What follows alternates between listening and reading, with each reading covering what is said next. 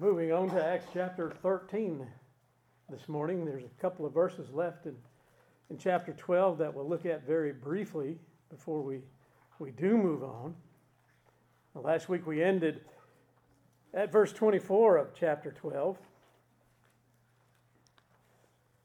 And we find at that point a great contrast that had taken place and is brought to us almost ironically through the Word of God. And that is that Herod had died. A man who would, for popularity ratings, have systematically had all the church leaders, the apostles, executed. A man who accepted the praise of the people, calling him a god. Upon doing so, was struck down by God through his angel. And sometimes we wonder when people encounter angels in the pages of Scripture that many are filled with fear. Because often angels did not come with good news. There were the death angels. And so there's that, plus the fact that where did the angels come from? They came from the presence of God, so they were illuminated with holiness. And for a sinner, that's a very frightening thing to behold. So last week, the last words about him were in verse 23. He was eaten by worms and died. But that word, that three-letter word, as we've said so often, B-U-T, introduces a contrast. In contrast to his dying, the Word of God grew and multiplied. The very thing he tried to stop was now growing and multiplying. Now, when we read verse 24, we have to keep in mind that there's not an ending to verse 24 that says, but the Word of God grew and multiplied, and they lived happily ever after. For one thing that you can be sure of is whenever the Word of God meets with success, it will always meet also and stir up opposition. Sometimes it comes from within, and oftentimes it comes from without. We mentioned last time, in following the command of Jesus and the proclamation of the gospel and the making of disciples, that they were to go to Jerusalem, to Judea, to Samaria, and to the rest of the world. And as they progressed on in that order that Jesus had given to them, they did have trouble. In Jerusalem, it was Ananias and Sapphira. They were struck dead. In Judea, there was opposition from Saul. God struck him down and converted him. And further out, the word began to spread into more areas, and here came Herod, from a family that had a history of trying to stop Christianity. And he is struck down by God and dies. And before we go further, note verse 25 of chapter 12. Barnabas and Saul returned from Jerusalem when they had fulfilled their ministry. And they also took with them John, whose surname was Mark. So Paul and Barnabas now returned to Antioch, where they had come previously to go to Jerusalem to bring them the offering that they needed, the assistance for the Jerusalem church that was so desperately needed due to the persecution it had been experiencing. So this further tells us that Herod's attempts to try to subdue the church, kill the church, especially there in Jerusalem, is failing terribly. And we see now that other churches helping other churches and helping out those who are in need. Now we'll look at the fourth attempt to stop the gospel as we begin chapter 13.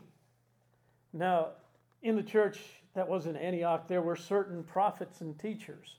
Barnabas, Simeon, who was called Niger, Lucius of the Cyrene, Manaen, who had been brought up with Herod the Tetrarch, and Saul. And as they ministered to the Lord and fasted, the Holy Spirit said, "Now separate to me Barnabas and Saul for the work to which I have called them." And then having fasted and prayed, they laid hands on them and they sent them away. So the church at Antioch had been greatly blessed. The church there was growing, and yet it had no one particular building to go to yet. They met in houses, and we see that they had several capable men of God to minister and to lead them and to go to the various house churches that were there at that time. This made them all able to hear God's instruction without worrying. When in verse 2, God, by His Spirit, then commanded that the work was to continue on, and the gospel was to go among the Gentiles. So, in many cases, in a young and fledgling church, to lose two particular leaders like Barnabas and Saul would be a very difficult thing to deal with. But this church had been so blessed that they will be able to send Paul and Barnabas on their mission with all joy and all assurance that this was the work of God. As Jesus sent the 70 out in pairs, that kind of idea stuck with the new church. And so as they would send out their missionaries, if you will, they would do them 2 by 2. But there's something also here that we see. You notice, as the command came, "Now separate to me Barnabas and Saul for the work to which I have called them." Notice verse 3, "Then having fasted and prayed and laid hands on them, they sent them away." So a pattern is established. These men were called by God. They were recognized as called by God. And so they are sent by the church and consecrated to the work that God had called them to do. There is no self-appointing or mail order ordination or licensing. This was sending out by the church, which that is the way it is supposed to be. This is the biblical pattern. So in verse 4, so being sent out by the Holy Spirit, they went down to Seleucia. And from there they sailed to Cyprus. So they went from Antioch over to Seleucia. That's a port city there on the west coast. They took ship to Cyprus. And the wonderful thing is, in most everybody's Bible here, you have a section in the back where you can see that very thing. It's called maps. Everybody has them, but hardly anybody turns to them, it seems. But here you can see the very thing taking place before your eyes, the route that they would take. So they come to Cyprus, the island. There are 2 major cities that are there. And in verse 5, we hear of a large Jewish presence in there. In verse 5, when they arrived at Salamis, that's one of the major cities there, they preached the word of God, notice, in the synagogues of the Jews. So there were more than one synagogue. And it tells us also that they had John Mark as their assistant, that is, the one who took care of their earthly needs, made sure everything was right and proper on that end, so the 2 men didn't have to think about that.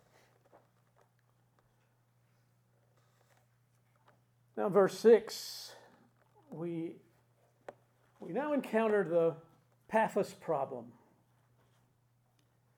And when they had gone through the island to Paphos, another of the big cities there on the island, they found a certain sorcerer, a false prophet, a Jew whose name was Bar-Jesus. Religion.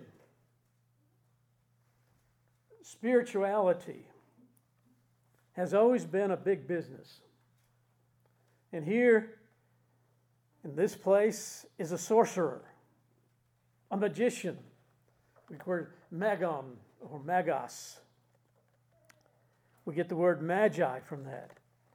Now, there's scales on this. In the upper end of the scales, we have the magi, who were those who were like astronomers and watched the patterns of the stars, the ones who came to visit the Christ child.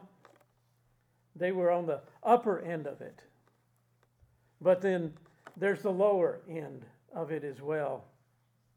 And so this man was on the lower end, a false prophet, a Jew whose name was Bar Jesus, son of Jesus, or son of Jeshua. Now remember that the name Jesus was a very popular name at that time. So therefore we don't need to make a connection somehow like some of the people way out on the left was, well, see, Jesus had a son. No, that's not the case. It's just like here you could say the son of Robert. Well, there's a lot of people named Robert, so you would say, okay, it's a very popular name in that time. So we're not connecting this man with Christ whatsoever. But we also find that his name was Elymas as well, which designated him as a wizard, magician. This man had wormed his way into the court of the proconsul. And so a certain sorcerer, a false prophet, a Jew whose name was Bar Jesus, who was with the proconsul Sergius Paulus. And Sergius Paulus here is described as an intelligent man. An intelligent man. Now, very quickly,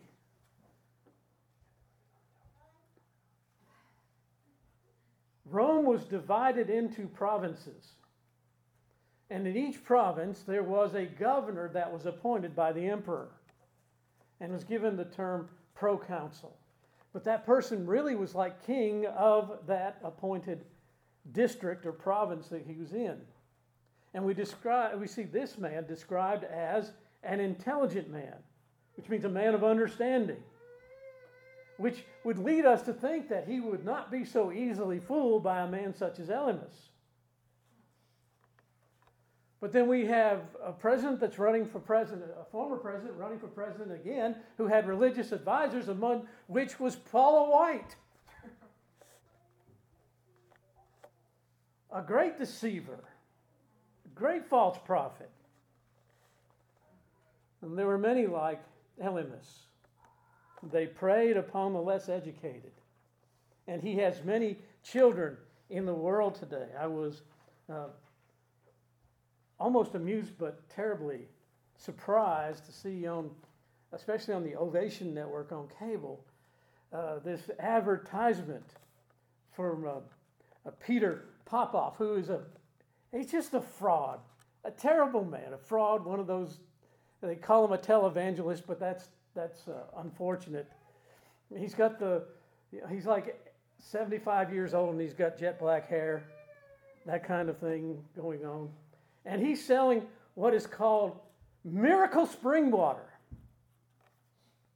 And it says right here on his own website, the miracle spring water is a powerful biblical point of contact. Almost all of the miracles, both of the Old and New Testament, happened when a point of contact was used. I believe the miracle spring water will help you to use and release your faith as we agree together for the miracle you need.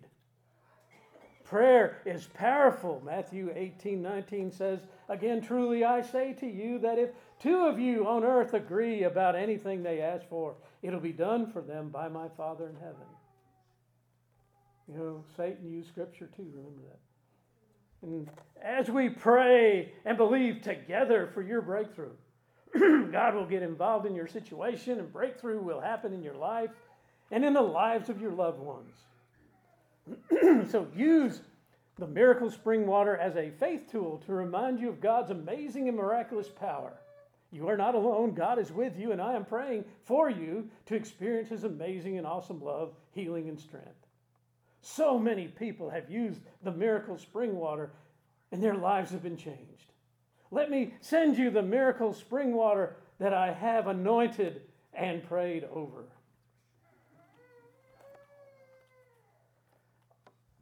Underneath there in red letters is a warning. Do not ingest.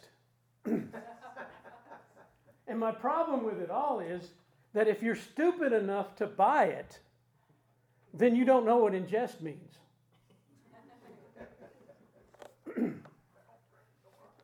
But there are people who buy it. And you've got the actors coming up and saying, yes, I used it, and the first day I used it, and I don't know how they used it, and I don't even want to know how they used it, but I had $10 in my checking account, and by the end of the week, I had $10,000. It's all nonsense. But it still goes on, and people fall for it left and right. I mean, the fact that this man is still practicing, if you will, is a sign of the great gullibility that exists in the world when it comes to religion. Well, you've got this false prophet, this magician, this awful man in the court, but there's a contrast as well in the court, because not only do you have Elymas, but you have Sergius Paulus, an intelligent man. And what does it say about him? This man called for Barnabas and Saul and sought to hear the word of God.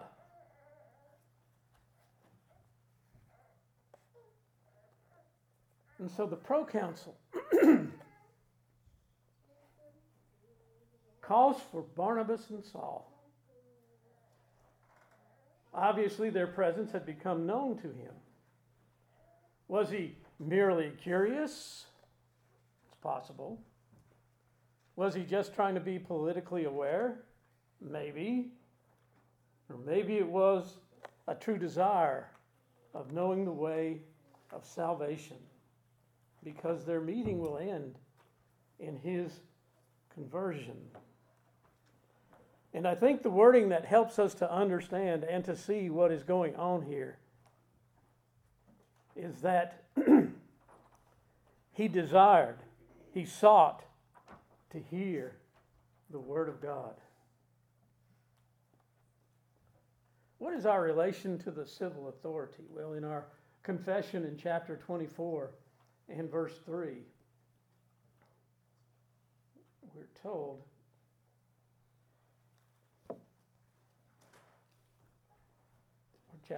paragraph 3 that is, civil magistrates being set up by God for the ends aforesaid, subjection in all lawful things is commanded by them.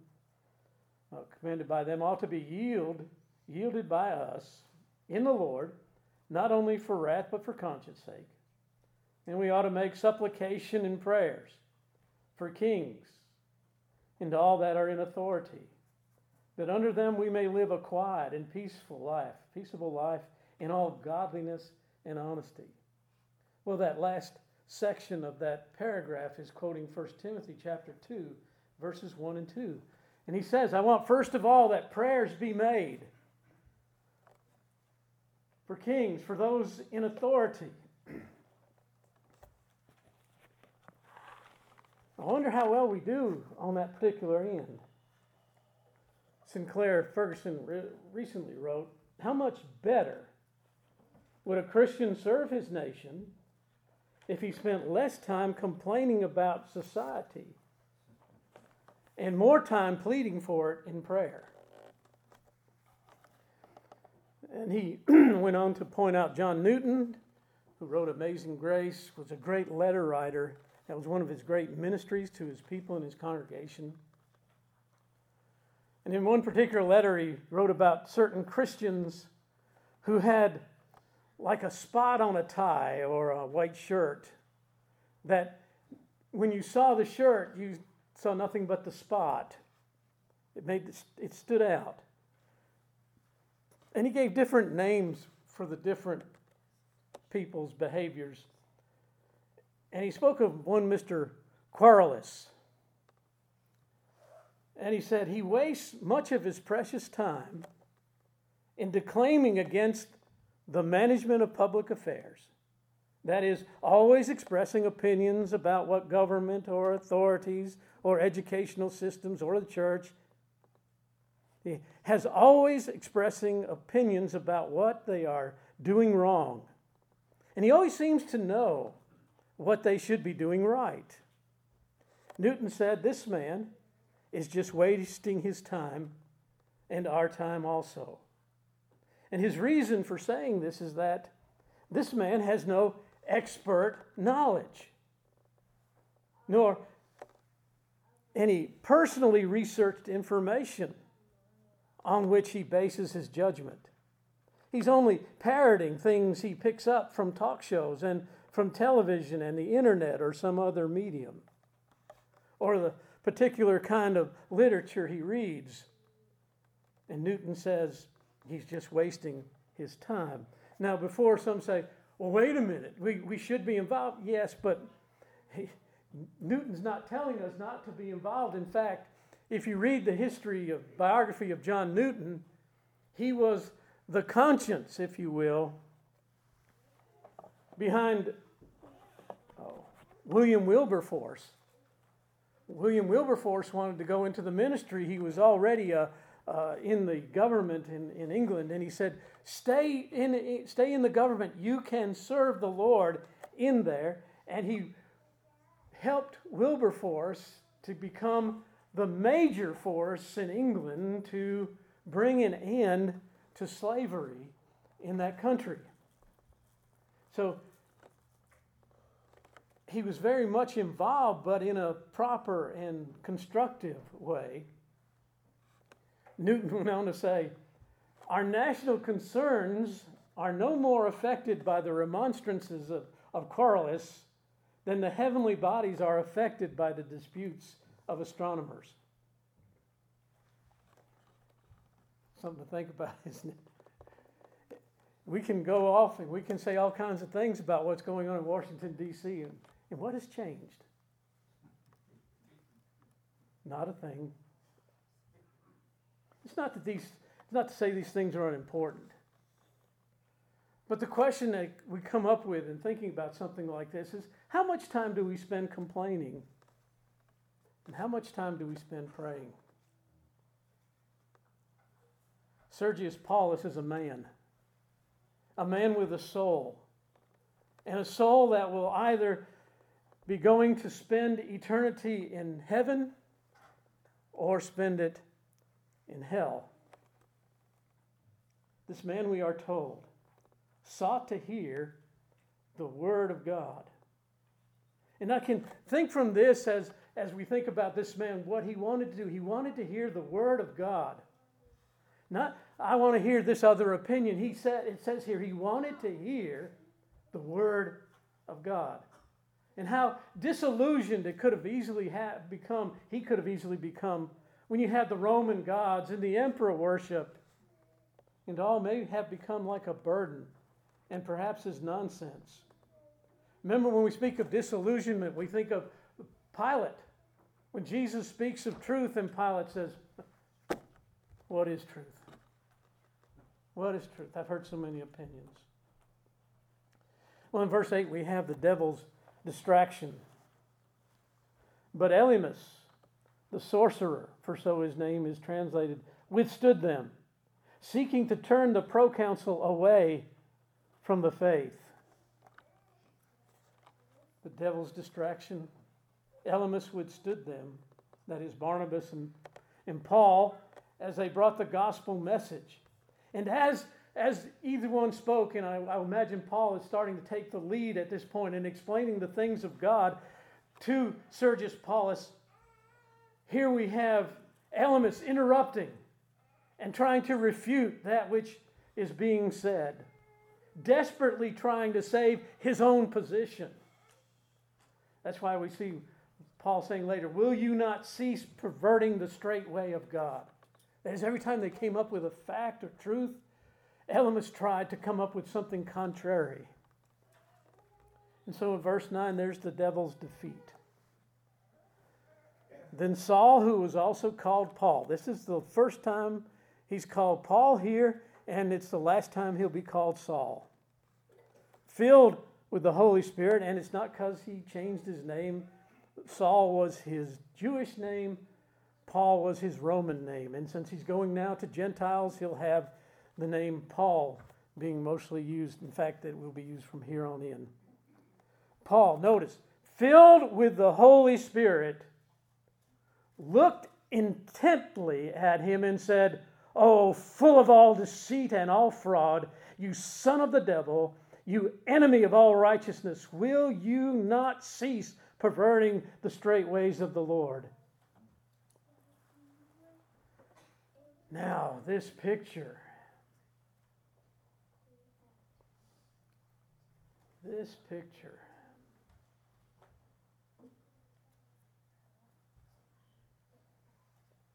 Paul fixing his gaze,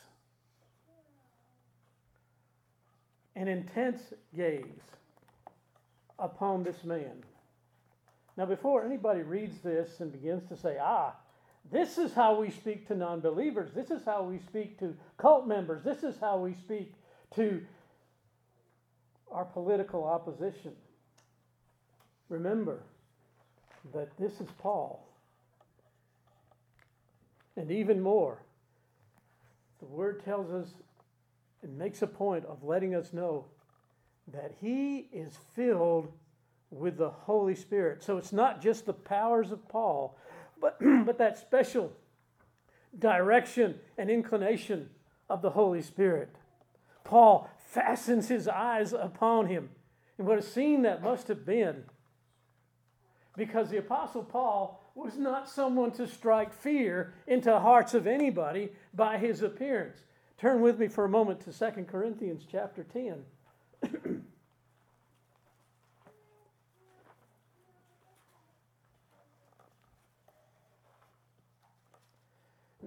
2 Corinthians chapter 10, verse 1. Now I, Paul, myself, am pleading with you by the meekness and gentleness of Christ, who in presence am lowly among you.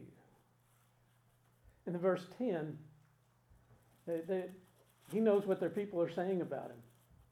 And they say, for his letters, they are weighty and powerful, but his bodily presence is weak, and his speech contemptible.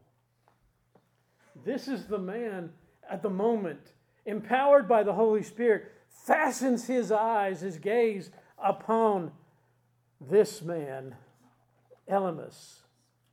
And so by the power of the Holy Spirit, he becomes a spiritual Samson.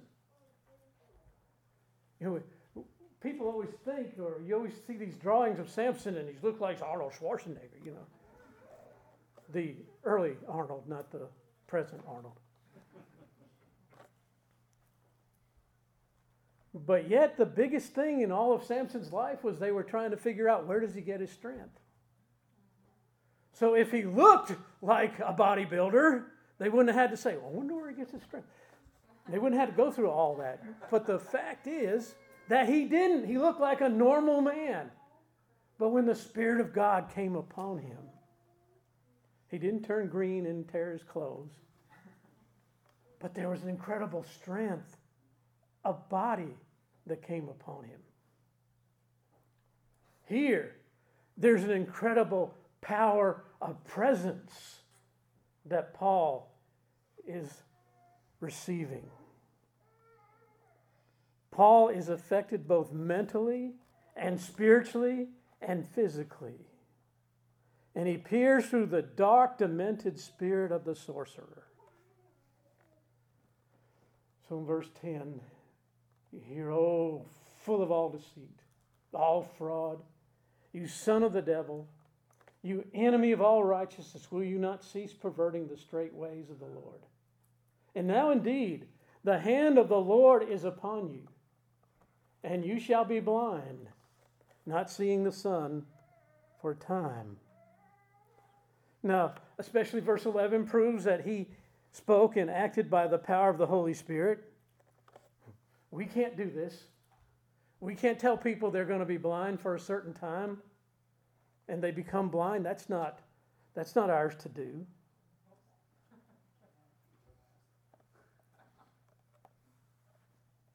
Even to the fact that in the midst of judgment, there is mercy. For he says, you will be blind for a time. Not eternally blinded, but you'll be blind for a time. In judgment, God remembers mercy. The result? Well, because of the man being turned blind, the proconsul believed. No. It does tell us immediately a dark mist fell on Elymas, and he went around seeking someone to lead him by the hand. Then the proconsul believed when he saw what had been done, and then the key here, being astonished at the teaching of the Lord. So the words that Barnabas and Saul gave also gave an impact. The result, the proconsul believed, being astonished at the miracle, not so much the judgment, no, but at the teaching of the Lord. So quickly, 6 things that we can take from this. First, as we continued on from last week, we see the work of the Lord again, preserving and prospering the church. But secondly, clearly we see in the pages that we have been looking at the doctrine of election in full view. And Ananias and Sapphira were not of the elect, but Paul was. Herod was not of the elect, but Sergius Paulus was. And for Elymas, we don't know. Perhaps when his blindness left him, he would be changed. The third thing that we see here, though, is the striking of him to be physically blind speaks of the spiritual state. Spiritual blindness seen in the physical blindness. He would need someone to lead him. And here it is a judgment of God. Paul tells Timothy that God will send deceiving spirits because people want their ears tickled. The fourth thing, rather than curse, we should bless.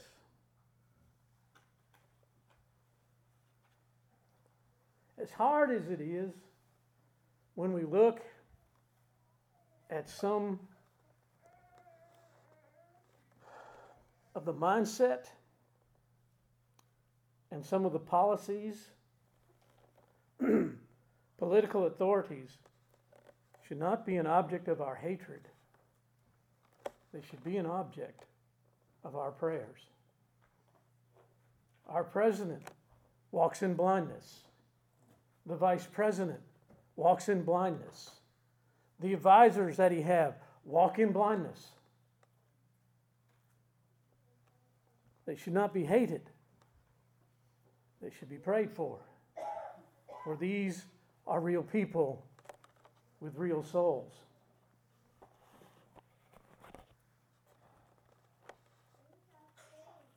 The fifth, think of your own responsibility. Elymas fooled many, and for that he was guilty. But you know, those whom he fooled should bear a certain degree of guilt themselves, because apparently he said what they wanted to hear.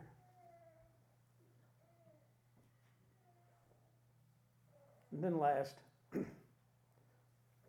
what God will do to save his people. Those whom God calls effectually will come, despite the all outward and internal opposition. they will come. All that the Father gives to me, Jesus said, will come to me. And those who come to me, I will in no wise cast out. It is the will of the Father, he said, that of all he gives to me, I will not lose one.